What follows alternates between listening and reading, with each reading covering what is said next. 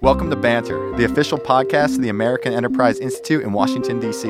We're your hosts, Max Frost, Max Toohey, and Matt Weinset. Each week, we take you inside our think tank for conversations with leading policymakers and thinkers. Thank you for tuning in. Let's start bantering. Is there a Cold War between the United States and China? Just like 40 years ago, two nuclear-armed superpowers with rival systems and clashing interests are vying for international supremacy. Yet this time around, the United States opponent is also one of its top trading partners. Its students study at the best American universities, its tourists spend millions in American cities, its companies are traded on American stock exchanges. Meanwhile, as American companies make billions off the Chinese market, China is imprisoning its minorities, encroaching on Hong Kong, and stealing American intellectual property. Our guest today is General Robert Spalding, who argues that all of this is part of China's stealth war, a strategy to challenge American hegemony via economics, diplomacy, education, and nearly everything short of war. General Spalding served as U.S. Defense Attaché in Beijing.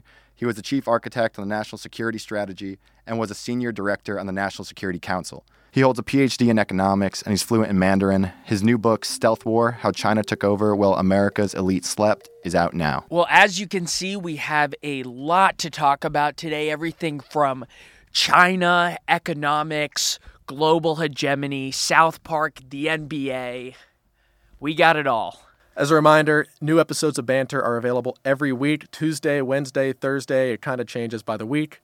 I'm Matt Weinset. You just heard Max Toohey. Max Frost did the monologue. Make sure you stick around to the end. We have a new segment coming up.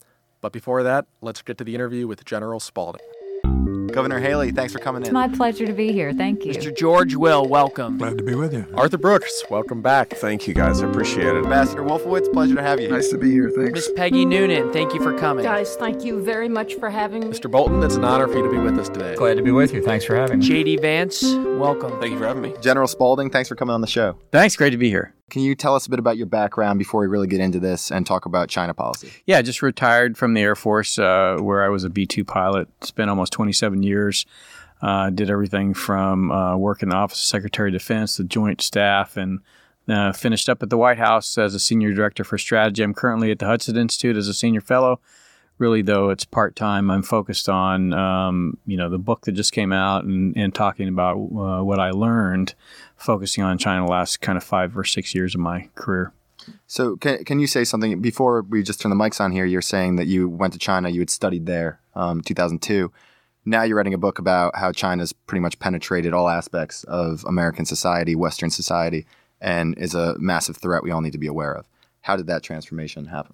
Well, I mean, it was actually a transformation that occurred over the course of 12 years. So when I lived in China as an Olmsted scholar, so I was a young major in the Air Force when I got selected. It was actually May of 2001, so right before 9/11. I got selected to go study in Defense Language Institute to learn Chinese and then to go live in China for 2 years and study at the Tongji University in Shanghai. So it was an incredible experience. I by the time I got to China after studying for a year at the Defense Language Institute, I could speak fluent Chinese.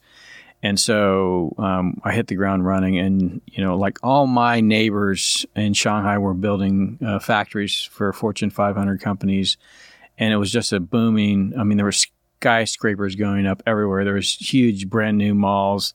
It was such a dynamic and growing place, and the people were friendly, and I just loved it. And my kids loved it. My wife loved it. We all loved it. In fact, I told my wife in 2004 when we left that, as soon as I can get out of the Air Force, I'm coming back to China to live there. What was the American military perspective on China like at the time? Did anybody view them as a rising threat, or is it more sensing an opportunity? Well, so the reason I said 9/11 is because when I went to China, all my colleagues went to Afghanistan and Iraq. So everybody else went to the Middle East. I went to China. So I missed as a B-2 guy, I missed most of the wars. I missed the Iraq invasion. The B-2, my aircraft, was the first airplane to strike after 9/11 in Afghanistan. It's a 44-hour mission with 6 air refuelings, and I was in China watching the show along with the Chinese 2002 to 2004 when we invaded Iraq. While I have a lot of time and focus on China, most of the rest of the military has been focused on the Middle East for my career. Did you get the sense, though, that that the people in China were more or less on the American side in these conflicts, and B, that did the Americans think that one day China would be, or did you yourself ever see when you were there writing a book 15 years later, basically warning about the threat China poses? No, I mean, they definitely weren't on our side. There was a lot of discussion about, if you remember the Iraq War, I think, it was three weeks to Baghdad. But, after the first week, they're like, oh, we're bogged down. We're not, everything's going to collapse. Or, we're not going to do anything. And then, of course, the Chinese were like, yes, they're completely in over the head. And then 3 weeks over and like, oh my gosh. But, if you look at, as I write in the book, the Chinese clearly realized we had military prowess. This just kind of reinforced what they had seen in the first Gulf War and in the Kosovo War in 1999, where we bombed their embassy, they believe on purpose, that we were this military juggernaut, and it just kind of reinforced it in their mind. That being said, that's not the way they wanted to deal with us. So basically, your changing view toward China had less to do with your eyes opening up to what was already happening in 2004, more like they just changed the way they interacted with the rest of the world, and specifically the United States. It was more change on their end as opposed to a film being lifted from your eyes. Partially true, and you can see that with, particularly after 2008, the financial crisis, they start to kind of fill their oats, and of course with the coming in of Xi Jinping. That being said, I didn't go back to China till 2016, so it was actually about 2013 as I started to really focus back on China, because I realized that the Air Force was thinking about sending me back. They basically told me, hey, we'd like you to think about going back to be the defense attaché. And of course, there's a process to get groomed for that, because it's a competitive selection. Plus, you've got to make general officer, because it's a general officer position. So I started focusing on it again. But by then, I think the thing that really changed for me is that I had a whole education going to New York City as a military fellow at the Council on Foreign Relations. I got to meet all the, investment bankers, hedge funds, venture funds, industry captains of the country, all people that I'd never met, and learn a little bit more about how the country actually works, and a little bit, get away from the military aspect of things. And so it was that process of understanding economically what they were doing, and also technologically. But then as I moved from the Council on Foreign Relations to the Joint Staff to be the advisor on China for the Chairman of the Joint Chiefs, really beginning to get a flow of data from New York, now that I had these connections with the financial community and industry, of what was going on between the two countries. And I began to realize that I'd been trained for combat in a stealth bomber, and we were seeing a completely different kind of competition that, quite frankly, I had never been prepared for. Luckily, I had now contacts that I could talk to about it. But when I go to my colleagues in the Pentagon in 2014, like, nobody knows about global trade, nobody knows about finance, nobody knows about investment, nobody knows about what's going on in Silicon Valley or in our research labs. All of these things, at that point, we're beginning to uncover, and with this data coming from New York into my shop in the Pentagon, we had a real opportunity to kind of look at a different aspect of China. And that's when I began also to learn about the Chinese Communist Party. Before, I had no idea what the Communist Party was. I didn't understand China's government because, quite frankly, I didn't study that. I just studied the people, the culture, the history, and all that. So what you learned about China from your financial friends and colleagues in New York, the hedge fund people, generally the defense and foreign policy intellectual communities, they weren't so aware of some of the things you heard? Right, because because in our intelligence community was focused on the military capability of China. They weren't focused on what they were doing economically, financially, trade-wise, in investment, how they were using the immigration system, media, politics, the internet, academia, all of these things that have subsequently come. You start to see these articles come out in the news. None of that we were aware of. But now these are the same, hedge funds, investment banks, whatever, who are making billions of dollars off of China. So, I mean, when they're talking to you, are they saying, look, we're trying to do business there, we can't pass this up, or we're getting screwed in the process? Or what was kind of what were they telling you? Yeah, I mean, I think that's a good synopsis, right? We're on the one hand, we're stuck, and on the other hand, this is what's happened. Of course, I can't go out and say that publicly because it's going to affect valuation, or the Chinese are going to somehow come back and punish us for speaking out.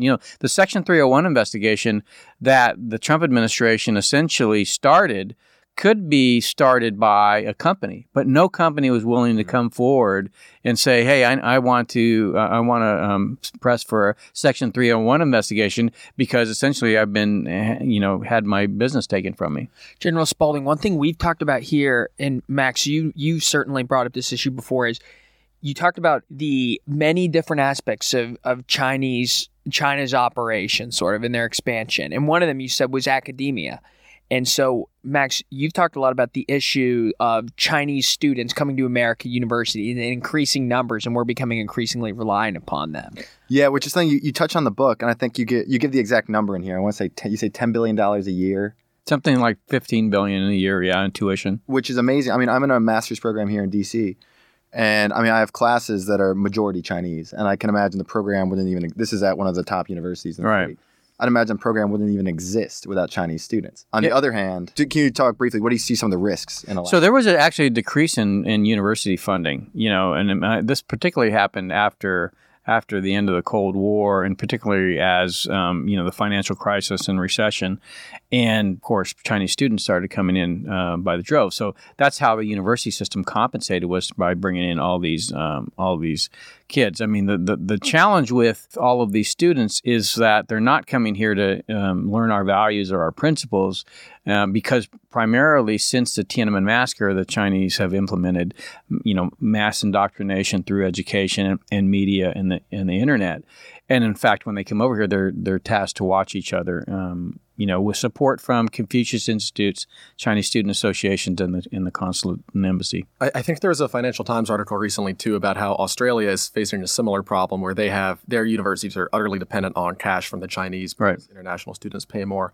But isn't this also something that we should want, where isn't there a hope that we bring Chinese students over to America and they see our values and our culture and they view us more favorably, and then they go back to China and can affect positive change there? Well, I mean, that's the belief, but there's a good article in the New York Times, a girl named Lian Yu, who comes over, is in our system, and then begins to realize how much she's been programmed by the Chinese Communist Party, and goes through this process of deprogramming, and really references a book written by somebody that's held hostage by one of these, isolationist groups here in the United States, and their story of deprogramming. So she likens what had to happen for her.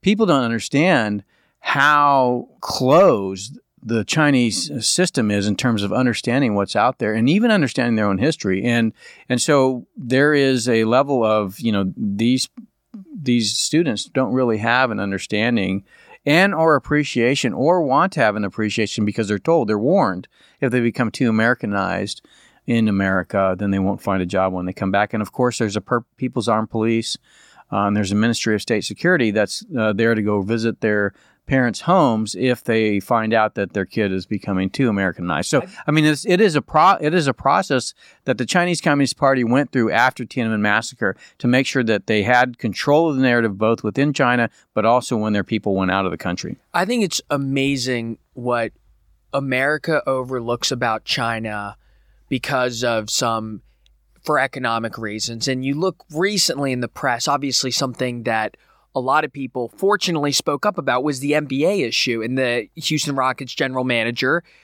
expressing support on Twitter, excuse him for the Hong Kong protests, and all of a sudden there's backlash about the NBA. I mean, these are basic. It's not like a jump ball 50-50 gray area issue, the human Great rights. Metaphor. Yeah, the jump ball. And these are obvious human rights violations, and in something where if it were anywhere in the Western Hemisphere, it would be a no-brainer for the NBA to condemn. but all of a sudden it's quiet. And in fact, he ended up being the one loser out of all this. Like, how do you explain that? I mean, I just find. Well, I mean, I think when when I explain to people in the military, it's really tough because we have been trained to dominate the battlefield. Clausewitz says war is politics by other means. Jomini talks about applying mass at the weakest point, and Duhay says do it from the air. I'm an airman. Of course, if you look at Sun Tzu, Art of War, it's a book about anything but war. In fact, war is a last resort. And if you go to Mao's People's War, it's really taking Clausewitz's notion of war is politics by other means and turning it completely on its head and saying politics is war by other means, right? So it's about taking political struggle to the population. The great thing about globalization and the internet is not only can you take it to your own population because you have a big firewall that's almost a bastion for the party, but you can also deliver it right into the veins of democracies, and the NBA is a great example. I've heard you mention, too, elsewhere, the case of the Marriott employee. Right. Can you talk about what happened there? Yeah, so Roy Jones, a mid-level employee at the Marriott Corporation, likes to tweet about Tibet, and the Shanghai Tourism Bureau finds out, and the Chinese Communist Party calls Tibet or Marriott and says, hey, fire the guy and apologize, and they do. So Maury didn't get fired, but Roy Jones definitely did, and I would venture to say there's probably a lot more people like that than people really care to pay attention to. Of course, Mercedes-Benz, Tiffany's, Cathay Pacific. I don't know if you remember, the CEO ended up having to step down rather than give up his employees that were marching in Hong Kong. So this is going on, and the point of why does America dominate the battlefield? Well, it's for a political outcome, like Milosevic in Kosovo. Well, if you don't have to dominate the battlefield because your opponent is willing to basically sell themselves out to you, then that's a much less riskier thing to do in terms of generating geopolitical outcomes, but also it costs you less. We're spending $800 billion on defense, and they can really come in and say, by the way, have a profit-making enterprise, right? So it's a mutually win-win situation economically, and then it just costs you less. Have you seen the South Park episode? It's my favorite. Banned in China. It's my favorite. Love it. Unbelievable. I mean, amazing. I'm amazed that I first of all, I'm so happy that I feel, a PhD Air Force general makes me feel watching that episode makes me feel so justified in my adolescent years. So thank you, General. But for anyone who hasn't watched it, watch the episode called. Oh, those guys are brilliant. China. They're brilliant. They're and all the things, the subtle things for people that know China that they get is really amazing. I thought. Yeah, I could talk about that forever. But one other thing I want to say though is, so in the book you essentially go through and you have all these different ways where China has penetrated some aspect of America. Yet the other thing you kind of take away from it is that even though for all the hype about China, America is still the most dominant economy, still the most dominant military, still the most dominant academic system. So it seems to me that, the book is very concerning and the points you raise are very concerning. On the other hand, it makes you realize that we have a tremendous amount of leverage over China, over still the world economy. Absolutely. And we need to use it. We need to use it, absolutely, and in defense of our own freedoms. And I think that's the point in the national security strategy, too, is the first meeting we had, what's important to us? Well, it's our principles that's important. And what's happened in geopolitics is we've gotten away from essentially asserting our principles in the international order. In fact, because our foreign policy became open markets lead to wealth and wealth leads to democracy, that if we just talk globalization, democracy will reign. And of course, if you look at the vote in the UN just 2 weeks ago, 54 countries sided with China over Uyghurs in concentration camps. Where did everything go wrong? Well, everything went wrong because essentially we let corporate America go out and mortgage our freedoms for profits. And quite frankly, the Chinese were more than happy to take innovation, technology, talent, and capital from the United States, repackage it in Chinese Communist Party ideology, and re-export it to the world. How pervasive? So obviously a lot of Fortune 500 companies have a tremendous interest in the Chinese market, But is this problem also affecting American politicians? Do American politicians also feel kowtowed to China? Absolutely, because the corporations donate to the campaigns. So the money that flows into the country from the Chinese Communist Party flows into politics, absolutely, without a doubt. And if you look at our political system today, it's not about quid pro quo. I mean, everybody wants to go see, well, what did they get? What benefit did they get out of this? It's not about generating a direct benefit. All they want us to do is adopt Xi Jinping's worldview, which is stay open for business so I can continue to raid the cookie jar and everybody will be happy. We'll keep, scratching your back with fees for Wall Street or donations for politicians or, stock options for corporate executives. But at the same time, we're raiding out the country. We're taking all the intellectual property. We're taking all the manufacturing base, and we're leaving a shell of a nation. And so what I say in my book is that, the thing that saved America is the Constitution, because the people rose up and they said, D.C. is basically D.C. and corporate America have signed on with the Chinese Communist Party over my own interests, and we need to reestablish some boundaries between us and the Chinese Communist Party. I find the Marriott example so It's infuriating. jarring, infuriating, because you also see that this just uproar, this fuss about Chick-fil-A's philanthropic decisions in the past, and if they don't align with the group, or if they support a group that doesn't align with your views 95% or more, there's uproar. It's mega problem. But all of a sudden you have tens of billions of dollars being invested from the corporate world into China. And that's fine. And I'm not saying you should have the same standards internationally that you have domestically, but it's become so egregious in China that to turn a blind eye in a virtue signaling culture just seems very un-American, especially right now. And I don't think your message is being fully appreciated. So you probably wouldn't say that to LeBron James. No, I don't think I would either. LeBron, if you want to come on the show. LeBron?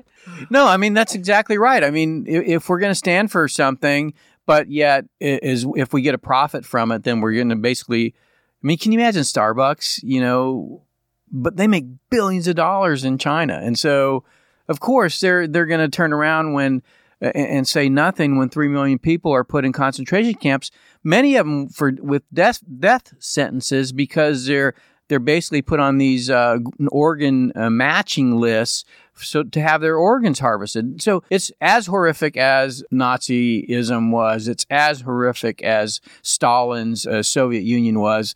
But yet corporate America can't be bothered. And this shouldn't be surprised, because if you go back to Nazi Germany, there was corporations like IBM and others that were actually wanted to do business with Nazi Germany. And it took a 4-year conflagration for us to realize and get to the death camps what was going on.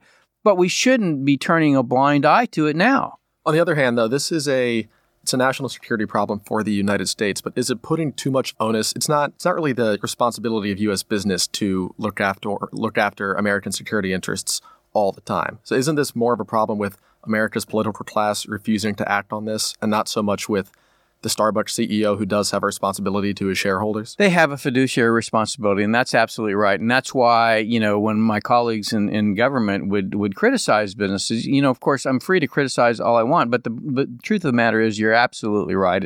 They have a fiduciary responsibility to shareholders. It's up to legislators. It's really up to the government to set the incentive system. What's okay? What's permissible? How do you make profit and actually still adhere to our principles? That's what we got away from. In fact, there's a lot of writing talking about how government has basically kind of took their eye off the ball and let business do a lot of things that, quite frankly, aren't in the national interest. So you mentioned national security. We lost over 70,000 factories from 2001 to 2017. We have the Chinese companies making circuit boards for F-35s. That's not in our national interest, but yet it is something that absolutely occurs. I think, there's two things that strike me right here, though. One is that we have had legislation in the past, especially targeted against the Soviet Union, that prevented American businesses from doing business with them for human rights violations. And the other thing, even now, though, it's like the NBA is such a jarring example, because it's not a public company. It's essentially a co-op of billionaires who run these, mainly billionaires own these teams. And just to get a bit more of this, it's not like the NBA some ultra competitive sports thing where they don't go for the Chinese market, someone else. They have a one-of-a-kind product. Right. There's no comparison. But I'm wondering, in terms of a policy, what do you see? To me, I think the easiest something that's gotten so much attention recently, and it's such a black and white case of just right and wrong, is the Uyghur situation. So what kind of policies would you like to see implemented to deal with that? Okay, so two things that I'm focused on. One is prior to China entering the WTO, we had a most favored nation trading vote, right? And in the most favored nation trading vote in the Congress each year, they looked at, do they have a market economy? Do they have human rights violations? Do they violate civil liberties? And if so, do we want to continue to have tariffs? What did that do for business? It meant that they couldn't have certainty about investment in China. They had to worry about what was going to happen in the Congress every single year. So at that time, their economy was less than $1 trillion GDP. So I'm about restoring most favored nation trading vote and to force them to actually become a market economy and stop doing human rights violations, and that will get corporate America to stop investing there. The other thing I'm looking at is, are we sending our retirement funds to China? Of course we are. What's wrong with that? Well, as opposed to what the Wall Street Journal editorial board wrote in their op-ed, they don't have to adhere to audit or transparency standards of U.S. companies. So they don't even have to do a full 10Q and 10K that gets audited by and then an auditor that gets looked at by the PCAOB. They can just sell you stuff that you have no idea what you have. So those two things. And then the other thing I'm focused on is just investing in our country. What we used to do is invest in basic science research and STEM education and in infrastructure and industrial base. All four of those things are at historical lows. We're at $5 trillion in arrears in infrastructure. Our industrial base, I already said we lost tens of thousands of factories. Our STEM education is in the toilet. We used to send scientists on federal grants for like the space race. And then basic science research, we were spending 2% of GDP on that.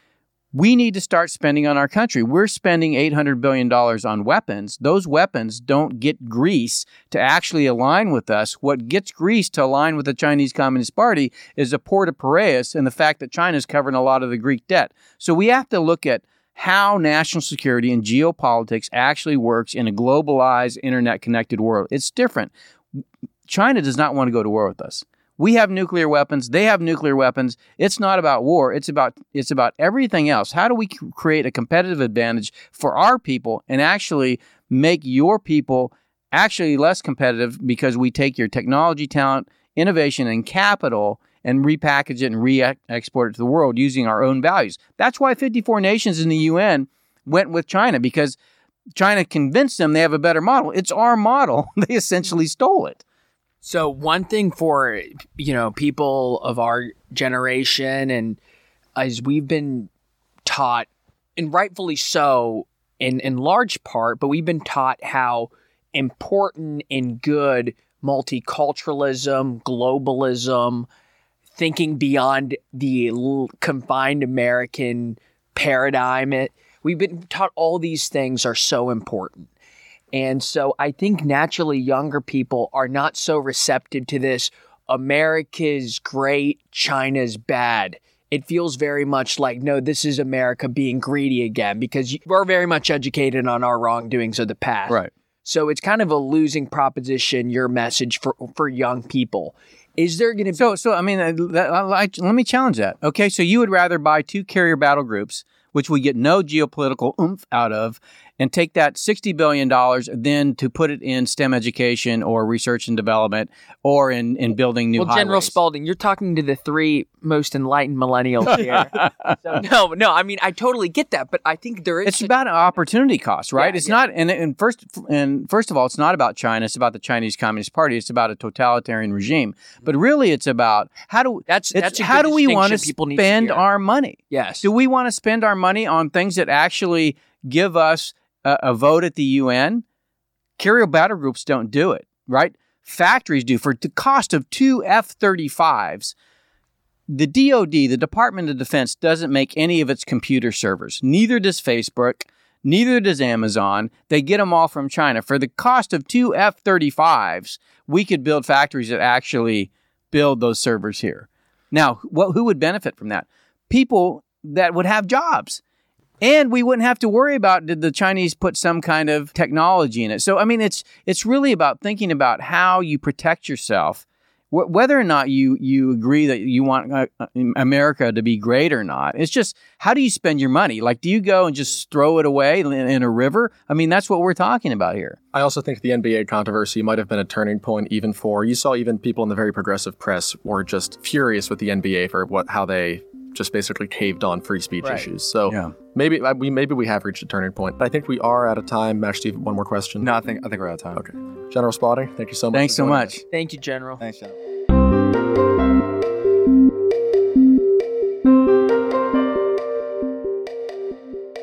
Thank you all for listening. We hope that you enjoyed the show.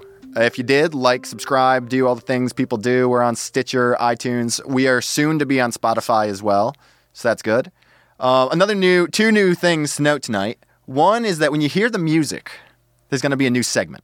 Tonight, the segment is called Tui's Take. We'll be getting into that shortly. Second thing, we're all standing at the microphone to bring you guys a bit more energy. This is something new we're trying out. We hope that you enjoy that as well. My one concern is you said we're about to be on Spotify. After this conversation today, I'm concerned that we're about to be on China's radar. It's concerning. I've thought about this before. How far do you have to go to not be allowed to China? I visited China 3 times. And I'm concerned at one point. I mean, we're small fish, but I know academics are completely shell-shocked. I mean, they can't research all the topics you want to research now because they can't go to China. You have to go to China and do the research, but you can't say things and still go. If I were to buy a plane ticket tomorrow to go to China or apply for a visa, though, what type of process do you think? Do they run my name through a database to see if I come up anywhere? Well, no, I don't think it's that bad. I mean, I still know a lot of people at AEI who do some pretty not controversial, but research that wouldn't make China happy, and they still go periodically. But there's certainly some buttons you can press where they're not going to let you back. Hopefully we don't get I hope one thing that we also distinguished between today was the big difference between the Chinese government, the Chinese regime, and the Chinese people. And, it's completely healthy to object to the first while completely supporting the second. Absolutely. I mean, I couldn't agree with that anymore. So, General Spalding has a lot to say. The book... Smart guy. I enjoyed the book a lot. It's just not every day that you hear people getting that fired up over policy issues, which I think is kind of refreshing, frankly. Well, we do have one guy that gets pretty fired up about a lot of issues, and unfortunately, he's in the studio with us right now. Get ready for Tui's Take.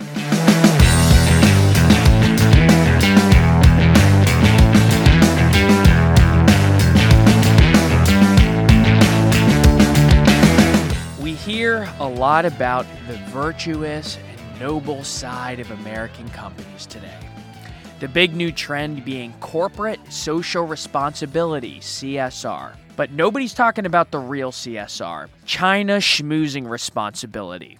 The Chinese market is simply too enticing for American companies to maintain their humanitarian standards. Why care about human rights abuses when you could be selling Golden State Warriors jerseys? Unfortunately, unlike a lot of American products, free speech is not buy one, get one free in China. Look, I'm not suggesting, or I'm qualified to suggest, that American companies shouldn't do business in China. But let's not play the virtue game at home if we're not willing to play the virtue game abroad. That's a hot take, Tui. It's not that hot. I feel like you say stuff like that all the time. Tui, I used to actually agree with you, but this episode, maybe it's just the devil's advocate coming out, but it's like I said in the interview too, it's not the responsibility of businesses to run American foreign policy. And if we don't want companies doing business in China, we have to pass a law to tell them not to. Otherwise, they are going to pursue their interest like we expect people to. And it's the same thing with, there's a great Charles Krauthammer column a while ago about the immigration debate too, where all these are forums about, I think, E-Verify, basically criminalizing companies for hiring undocumented immigrants. That is just putting the onus for the U.S. immigration policy on U.S. businesses. If we want to have a policy, it should be a federal policy that the government enforces. It's not the job of private businesses to do the policy work that the government doesn't want to do. Well, if we just draw it to an extreme, though, and we say this is Germany in 1937, and American companies were doing lots of business over there, they should not have been doing it. And yeah, sure, it is the government's responsibility. But for the government to legislate where a company can and cannot do business with the second biggest economy in the world is extremely difficult. Look, by the way, I just want to say that I really don't think that companies should commercially disengage with China completely. I'm just saying, if you're going to be so virtue signaling here, and meanwhile in China, you're dipping into that honeypot where there are humanitarian, undeniable crises, that just seems a little hypocritical. I agree with you there. Actually, in college, I was supposed to go to a Bruce Springsteen concert down in North Carolina, and then it got canceled because they had just passed that notorious bathroom bill, what they were calling it. So Bruce pulled out because he wanted to boycott the socially conservative laws down there. And whether or not you agree with the law, that's Bruce's right to do so. But turn around now, and I don't want to blame Taylor Swift too much, but she just performed on International Singles Day in China. They're basically their version of Black Friday. Taylor, as far as I know, has not boycotted any states yet for passing laws she doesn't agree with. But this is the type of thing companies do all the time. Plenty of companies say they won't do business in Georgia if they pass this abortion bill. How about the NBA? The NBA wouldn't do the All-Star game in North Carolina because of the bathroom bill. Yeah, you're right. And then they'll go to China and, they'll suck up to the Chinese government. They'll hold training camps in the Xinjiang province where all their weaker stuff is going on. It's unreal. So this is the hypocrisy. But this is where, well, I think, ideally you'd have some legislation saying here's what you can and can't do vis-a-vis companies and human rights. The fact is, the American consumer is still so powerful. Why are we not doing anything? People should be, as far as I'm concerned, boycotting the NBA, saying, look, if the government's not going to step in, if you want to go and you want to come into our living rooms and praise China, James Harden said, we love China. We love China. If you're going to do that kind of stuff, fine, do it. But consumers should step up and say, look, I'm going to turn it off. I'm going to turn off the TV. But I think American consumers, they love to talk about how noble they are. They only take the steps that are easy to take. Like they'll say, well, I do good every time I buy Tom's shoes, or every time I buy one of these new hipster coffee cups and 5 cents goes to some philanthropic cause. But they won't do it if it's all of a sudden, okay, now you're paying $15 more for your jeans. But that's why not what they do. But that's why the NBA is such an easy target. Click the channel, change the channel, bam, that's it. You're not going to see it. You can put on college basketball. You can put on football. If you want sports, just change the channel and don't watch the NBA. Have you stopped watching NBA highlights? I have not watched a single NBA game all year. I didn't even know the Warriors. He didn't do this before. This was true before the conflict. I watched a lot of NBA last year. I will say this is not the main reason is because I lost interest in the NBA because Golden State was so dominant. Now that Golden State's so bad, I don't have to watch it again. Weinstein, I know you like TV ratings numbers.